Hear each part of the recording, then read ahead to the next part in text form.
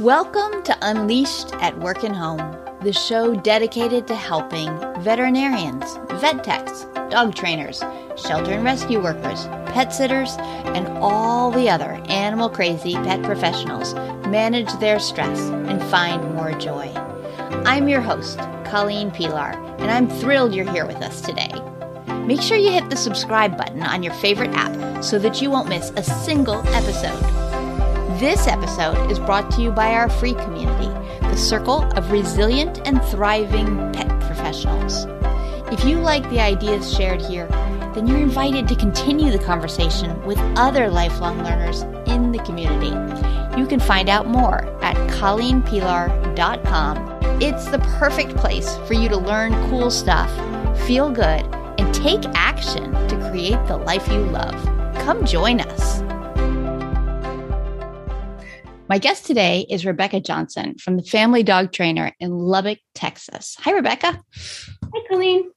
Thanks for joining me on the podcast today. I'm excited to talk to you. I'd like to start with, how did you fall into this work? So start from the very beginning with little Rebecca and tell me how we got here. Little Rebecca was a free dog walker and the cheapest pet sitter in all the land. I was not allowed to have dogs growing up because my mom was scared of them. So my sweet dad would take me to the pet store to get pets, and neighbors would let me come visit. And there's a lab down the street who had electric fencing and a doggy door. And so they said, oh yeah, just come in our yard and play whenever you want. I remember once I went out of town and gave me $20 to babysit for a whole week, and I thought I was rich. Yep. I've had jobs like that before too. So I think that's what fostered my love for dogs. And I always knew I wanted to do something with them, but basically growing up, it was like, okay, you'll be a vet. Okay, I'll be a vet. So I did lots of shadowing and I did some kennel attendant work. And in college, okay, I'm going to be a vet. And then I just realized, I don't think I would enjoy it. I think it's the coolest job in the world. I think they get to do cool things. But the pressure of having to make life and death decisions, the pressure of having a client that you can't ask questions, you're limited to what the owner can tell you in palpations. Junior year, I said, I'm out. And then that was hard because still, even in college, it was still, okay, you're a zookeeper or you're a vet. You go to your career advising, and that's all they can tell you. And I did kind of some zookeeper type job. And at the end of the day, I was like, well, this isn't really what I want to do forever. And so I just got lucky. I was had left one job and was thinking I wanted to go somewhere else. And in the meantime, I started working at Petco, and they said, hey, do you want to train to be a dog trainer? This is the first time someone's told me that you can get paid to do something else with dogs. And I got incredibly lucky. And my mentor was Claire Apple out in Pittsboro, North Carolina. And it was just fantastic. I fell in love with it. And she was a great mentor. And that kind of drew me in. And then from there, doing kind of nights and weekends working for other people. And then when we finally moved somewhere, after a couple moves with lower cost of living, where it's possible to, hey, I want to try this on my own. I want to try my own business now that I've gotten the experience. Now I'm here. So is Texas where you started your dog training business? Or correct? So you didn't have your own business anywhere else? No, I worked at Petco in North Carolina. And then when I was in Chicago, I briefly worked for a dog training place there. And then here, I said, I want to try myself. Awesome. I think it's fascinating when there are people who have always had this passion for dogs, but didn't actually live with them. It's kind of weird if you think about it. So it was just always in you, right? Oh, yeah. It was. I don't remember it ever not being there. And I remember all the stupid, silly things when you're a kid, like, well, I've seen these videos of kids coming home from school and surprise, there's a dog in their house. I'm like, this is going to happen to me.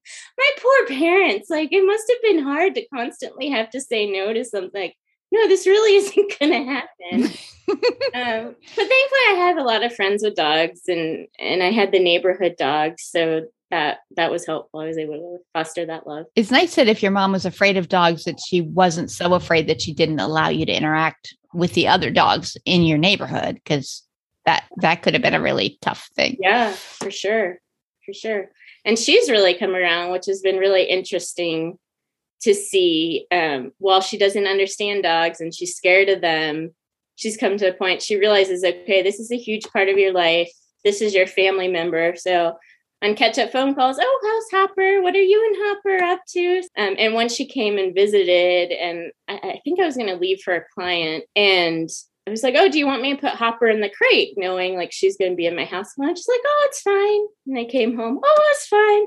Whoa, that's big. Yeah. I mean, she's only 22 pounds, but if you're scared of dogs, you're scared of dogs. It is nice that she's really been able to adjust to your dogs and to have that comfort with that. That's kind of awesome. So with your brief foray into zookeeping interests in college, where you were thinking maybe this, you did some work, I think, with lemurs. Is that right? I did. I got to work at the Duke Lemur Center, which is fascinating. They have some free ranging enclosures. I mean, everything's totally fenced in. So by free ranging, it means, you have access to the woods. And so that was really cool working with, I would consider them semi-wild animals. Some of them were originally wild caught in Madagascar, but they're just so funny to watch. And the different species are each different. Like I loved watching the ring-tailed lemur babies learning how to do like the Buddha pose sunning. And they just didn't have the coordination. And so they kind of cross their legs and kind of lift and then fall over. Kind of look around like, did you see that? So those are great. And then the Shafoks are the ones that kind of look like they're doing jumping jacks when they're moving. So they're fun to watch. And then the rough lemurs, their alarm calls are fantastic. Their coats are fantastic. And they just seem to be the class clowns. I don't know how else to describe it. They just kind of goofy and swing down from their feet and smack each other. They just entertained me. And then the eyes and nocturnals are fantastic because they're so specialized. They're just this weird combination of features because they have continuously growing teeth like a bunny rabbit to chew through bark on trees. And they have a 360 ball and socket joint on their middle finger where it's really skinny, where it can go in where they chewed and pull out a grub and eat. And they have giant ears to hear when they're tapping, trying to find the grub. So they're just such a wide-ranging species, and to have so many habitats on an island, I just find it really cool. So yeah, that was neat. I wasn't sure that's what I wanted to do forever. It's a very contained career. There isn't, a lot of advancement or opportunities for continuing development. And I think our brains all love learning new or different. And so I was looking for that. And thankfully I found dog training, where every dog is slightly different and every person is slightly different. And the combination of tasks or skills you use. So it just keeps me energized and entertained and happy. Yeah. And the dog habitats vary wildly, don't they, from house to house? Oh, for sure. Oh, for sure. I love seeing some of the cool features people have for their dog. Recently, someone had a collar for the dog door so no other critters can get in and out. So like it has a little chip that the door reads, and if the chip is within a few inches, it opens, but no raccoon or neighborhood cat. So I'm always entertained learning about new things you can get for your dog. Yeah, it is amazing, isn't it? Especially when I do see like the dog door YouTube things where someone will share it, where there's the raccoon in their kitchen because it came in the dog door. I think, no, I'll never have a dog door for a variety of reasons, but the raccoon in the kitchen is a really good one. And in Florida, occasionally it's an alligator. No. Yeah, pass. No, I'm pretty much like, if there's a mouse in my house, I need to sell my house. I don't think I could handle an alligator in there. So what do you think you learned from the lemurs that helps you now in your work with families? Well, I think anytime you work with a semi-wild animal, you need to be more observant, right? You need to learn, okay, what makes them move away? What makes them stay close? Okay, this is the animal that's more comfortable with me in this space. This is the animal I really need to give space. And so, observation, I feel like I've always had attention to detail. That's just kind of in my DNA. But once again, these animals can't tell you anything. So, noticing all the husbandry thing. How are they eating? How are they pooping? How are they peeing? some things that we end up asking our dog clients as we're trying to navigate potty training or anything else. And they started a training program while I was there. So I got a little taste of that to kind of see how that could work in husbandry world. So yeah. Very cool. It is true about the observation. And I bet as a kid who didn't have a dog of your own, it made you more observant of other people's dogs. I don't know if that's true or not, but it feels like it would be true. Yeah. I mean, I do remember being observant. Like, I remember the first time they let me walk that dog I loved and they walked her on a prong collar. And I remember holding it in my hands and being like, this is a collar. This is weird. Like I was probably 8 years old and this kind of hurts and I'm trying to get it on and I'm poking myself. So I think I have a lot of strong memories from then being exposed to different things for the first time and not necessarily having someone to tell me anything, just like, okay, how does this work? Where does it attach? And learning things for yourself. I remember we lived in a neighborhood full of ponds and this is a yellow lab. And I had this great idea. I'm going to rollerblade until she saw some ducks and took off and I couldn't stop. And I just stood on the shoreline and watched her swim in circles until a guy who was mowing his lawn went down and called her and she came out. So, I guess there were lots of mini observations and experiments and just learning about dogs at that time because I didn't have one in my house to casually observe. So with your level of detail, attention to detail and your skills of observation and that whole love of learning, what pieces have been most helpful to you in starting your own business and creating a business that's just yours as opposed to working in someone else's business with dog training? I mean, I think what I love about it is the flexibility. Like I'm not given this set curriculum and kind of, told, this is what we need to do for every dog. Granted, that was more so group classes. And I don't do group classes now. I did for a period. But even when I did group classes, I liked the flexibility of adjusting that week. There might be a skill that is more helpful for them earlier that I might wait till later. So that's the thing I love most about my business is, I can teach them whatever I want in that package. It might be titled XYZ, but if PPQ is what they need, then I can do that. So that's what I really like. I always noticed that too with training, that what I went in thinking I was going to be teaching, even in a given lesson where I knew the dog, might be totally different when I walked out. And I was like, oh, well, we adjusted on the fly today and we did a lot of things different than I planned. Absolutely. Yeah. So I asked you for words that have meaning for you and they feel particularly apt right now as we're talking about this. You said done is better than perfect is a phrase that has resonated with you over the time. Can you tell me a little bit about that? Where did you first hear it and how does it help you? Yeah, so that specific phrase I first heard in Thrive, the dog business advising program. But the concept, I think, had been kind of floating around or coming in my head from several avenues. I remember I heard someone, I always hated practice makes perfect. That phrase had always kind of rubbed me the wrong way because realistically, you're practicing something and you're practicing something, you're practicing something, my tennis skills are going to have a certain limit. Like my swimming skills are going to have I can practice all I want and they're just going to be limitations. And so that phrase, so I don't know where I heard practice makes progress, but I was like, ooh, I really like that. This concept, we're not striving for perfection. And then through your programs, whether the evening programs or the get it done programs, just you tackled that in various, I don't remember what your phrases were, but I mean, that's what resilience kind of is. In my mind, if you boil down to it, is we're not perfect, we're human. And the phrase I love from you is permission to be human.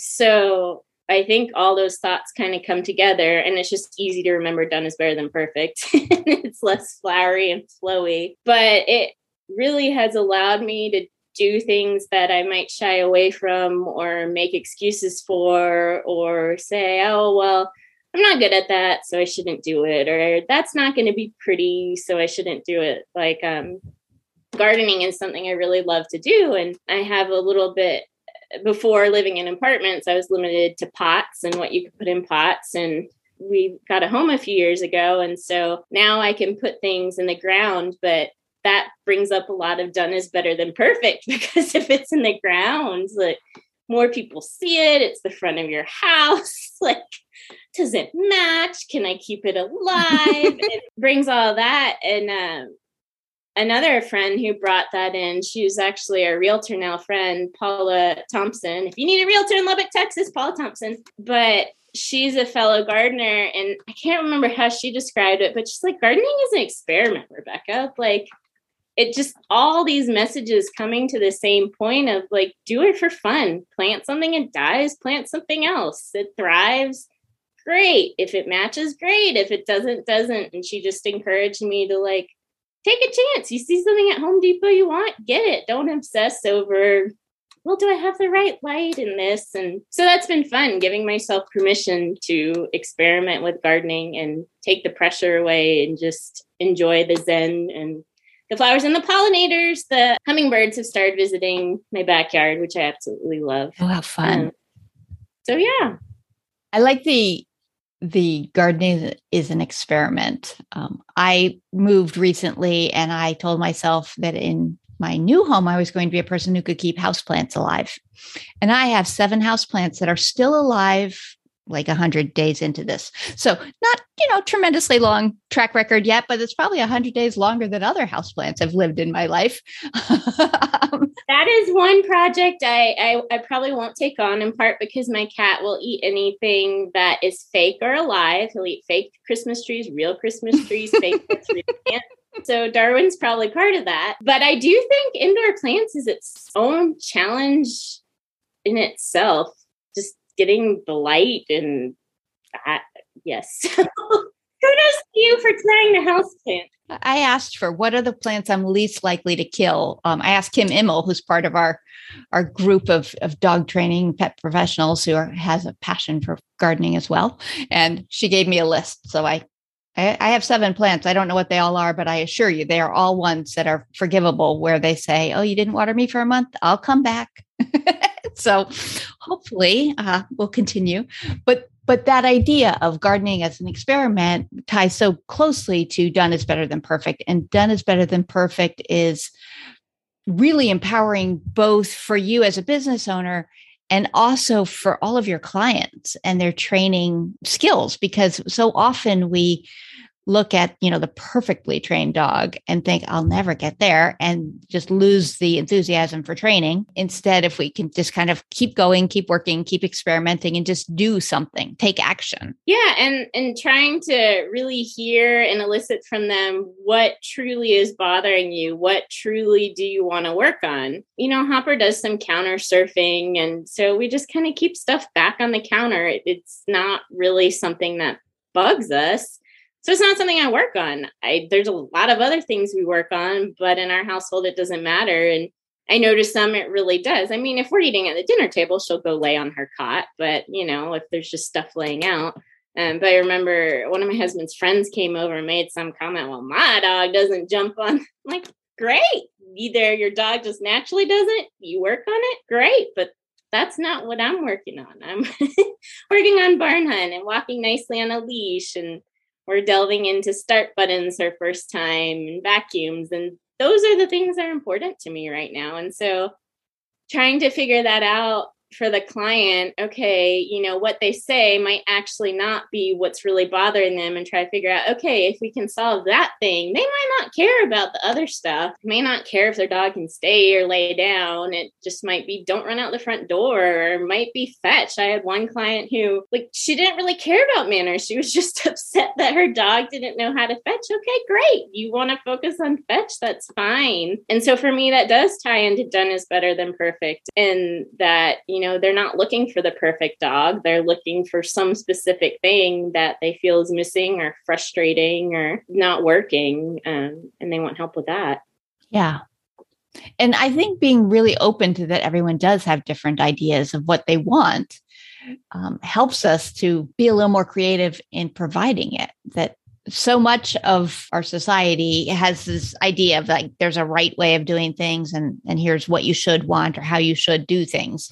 And to recognize that for some clients, they want just fetch and others want, like you said, you're not working on counter surfing because you're working on barn hunt and the vacuum and start buttons and things that matter to your daily life. The idea of really embracing that we can all have totally different goals.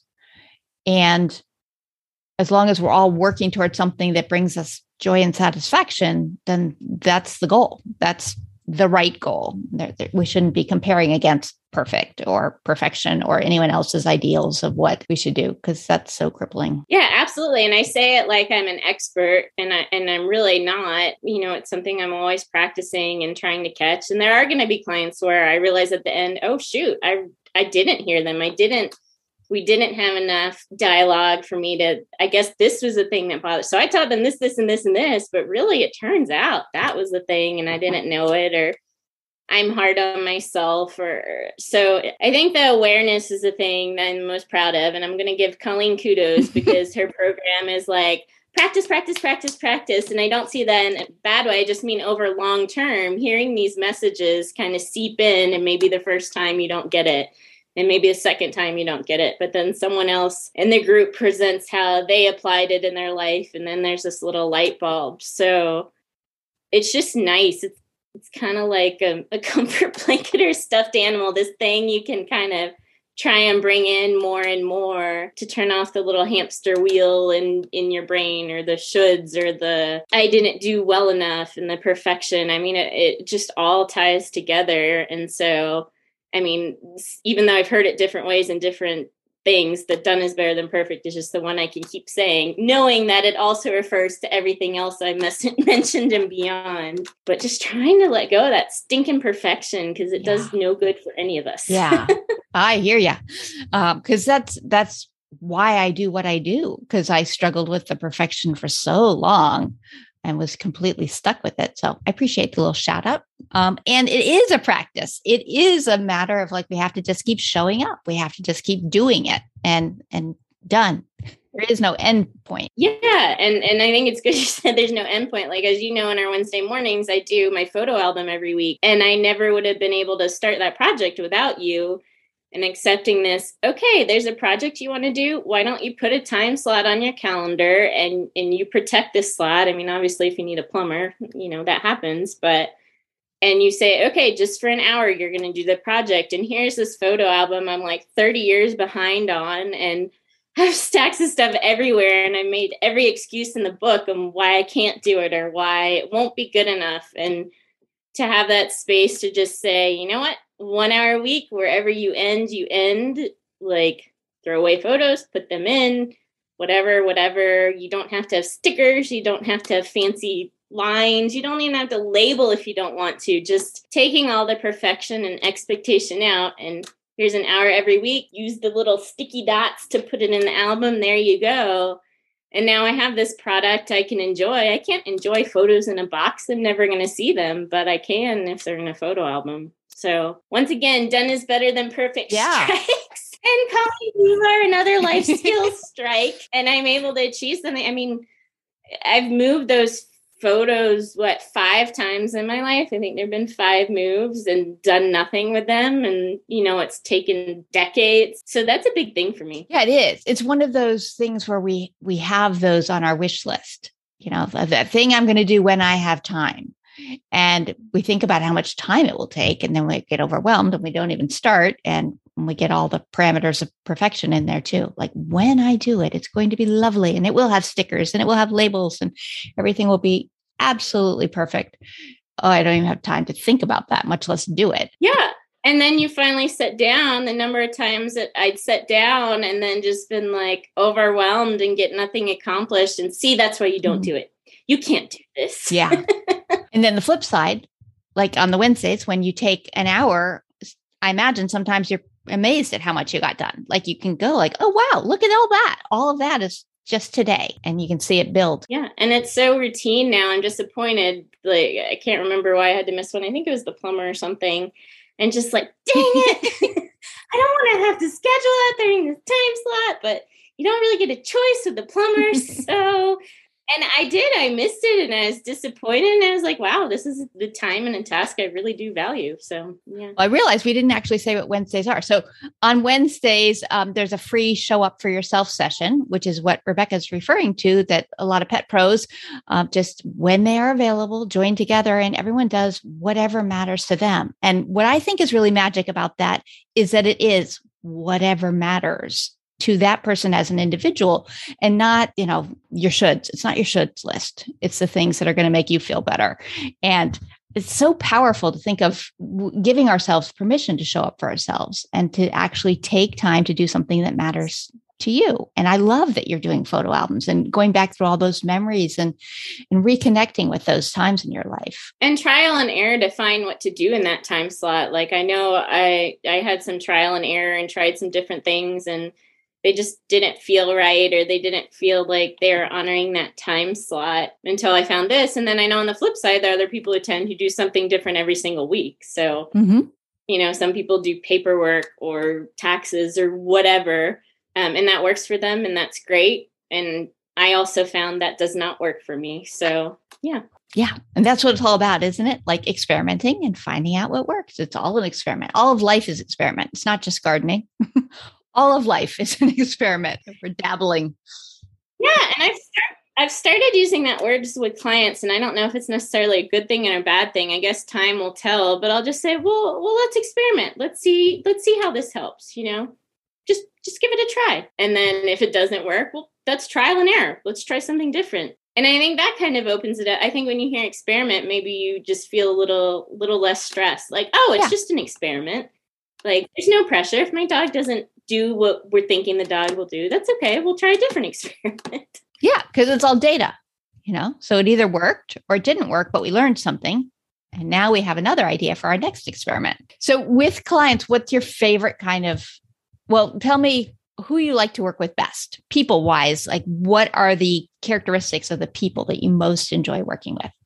I just love people who see their dog as a family member or a friend. They're not a nuisance. There's just something they want help with. And they'll describe it that way. Like, someone recently was like, I just want my dog to be a good household citizen.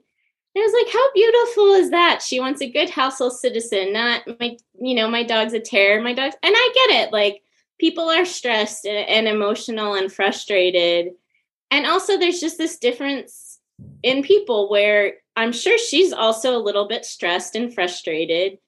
And yet she sees it as this family member who just needs a little bit of help and guidance. And I love that people are like, hey, I want some training, and already are coming to me knowing, okay, I'm part of the picture. So just the people who want to be involved and see their dog as a whole picture and not the problem, those are the best to work with, because we can just get to work. We don't have to wade through the weeds just to get started. It's like, well, let's get started now. I just think they're fun. Yeah, they are fun.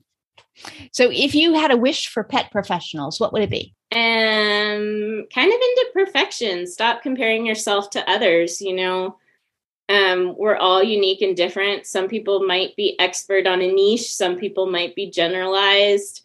Some people might have large volume, in their business, and some are smaller volume. And stop trying to imagine that one is right or better or more successful, and just focus on what feels good to you and what clients you like and what topics you like and fills you up, and just stop overthinking it the way we're so naturally wired to constantly be thinking and comparing. But at the end of the day, it's not a benefit to yourself or to your clients. Yeah. And when you think about what fills you up and what you gravitate toward, you're more likely to do your best work in the world. Like, really, when you're aware of like, oh, I love this, then that's probably what you should be doing in this world, and not trying to be like someone else or provide something that someone else does that you admire, but you don't love. So. Yeah. And even if it just comes down to, like, I've been realizing more, client times, I really don't like teaching evenings and weekends. I started there when I had my full-time non-dog trainer gig and loved it. But at this point, I'm like, I'm not really my best in the evenings, and I want to spend time with family on the weekends. So allowing yourself that too, you can still be successful and professional and whatnot, and limit those time slots and fill them, during the day when you are more so at your best and excited about it. Yeah. Well, that's wonderful. Thank you. So if people wanted to learn more about you and your work, how could they do that? My website is thefamilydogtrainer.net. I do have a Facebook page, but I'm not very active, but there are cute dog and puppy photos there. That's what you're looking for. But yeah, my contact information is on my website at thefamilydogtrainer.net. And Lubbock, Texas, West Texas, go Red Raiders. It's our local university. What is a Red Raider? It's like a person in with like a red mask. Oh gosh, you're putting me on the spot, but like, so it's like a human. So it's not an animal of some sort. It's a raider, and they happen to be red. Okay. Yeah, they ride in on a black horse, and they have a red cape, and so yeah. My apologies to any Texas Tech fans who could explain this better. Well, thanks so much for joining me on Unleashed at Work and Home today, Rebecca. This was really fun talking to you. Thank you, Colleen. Thanks for listening to Unleashed at Work and Home. I invite you to come learn more at ColleenPilar.com, where you can be steady, be strong, and be long.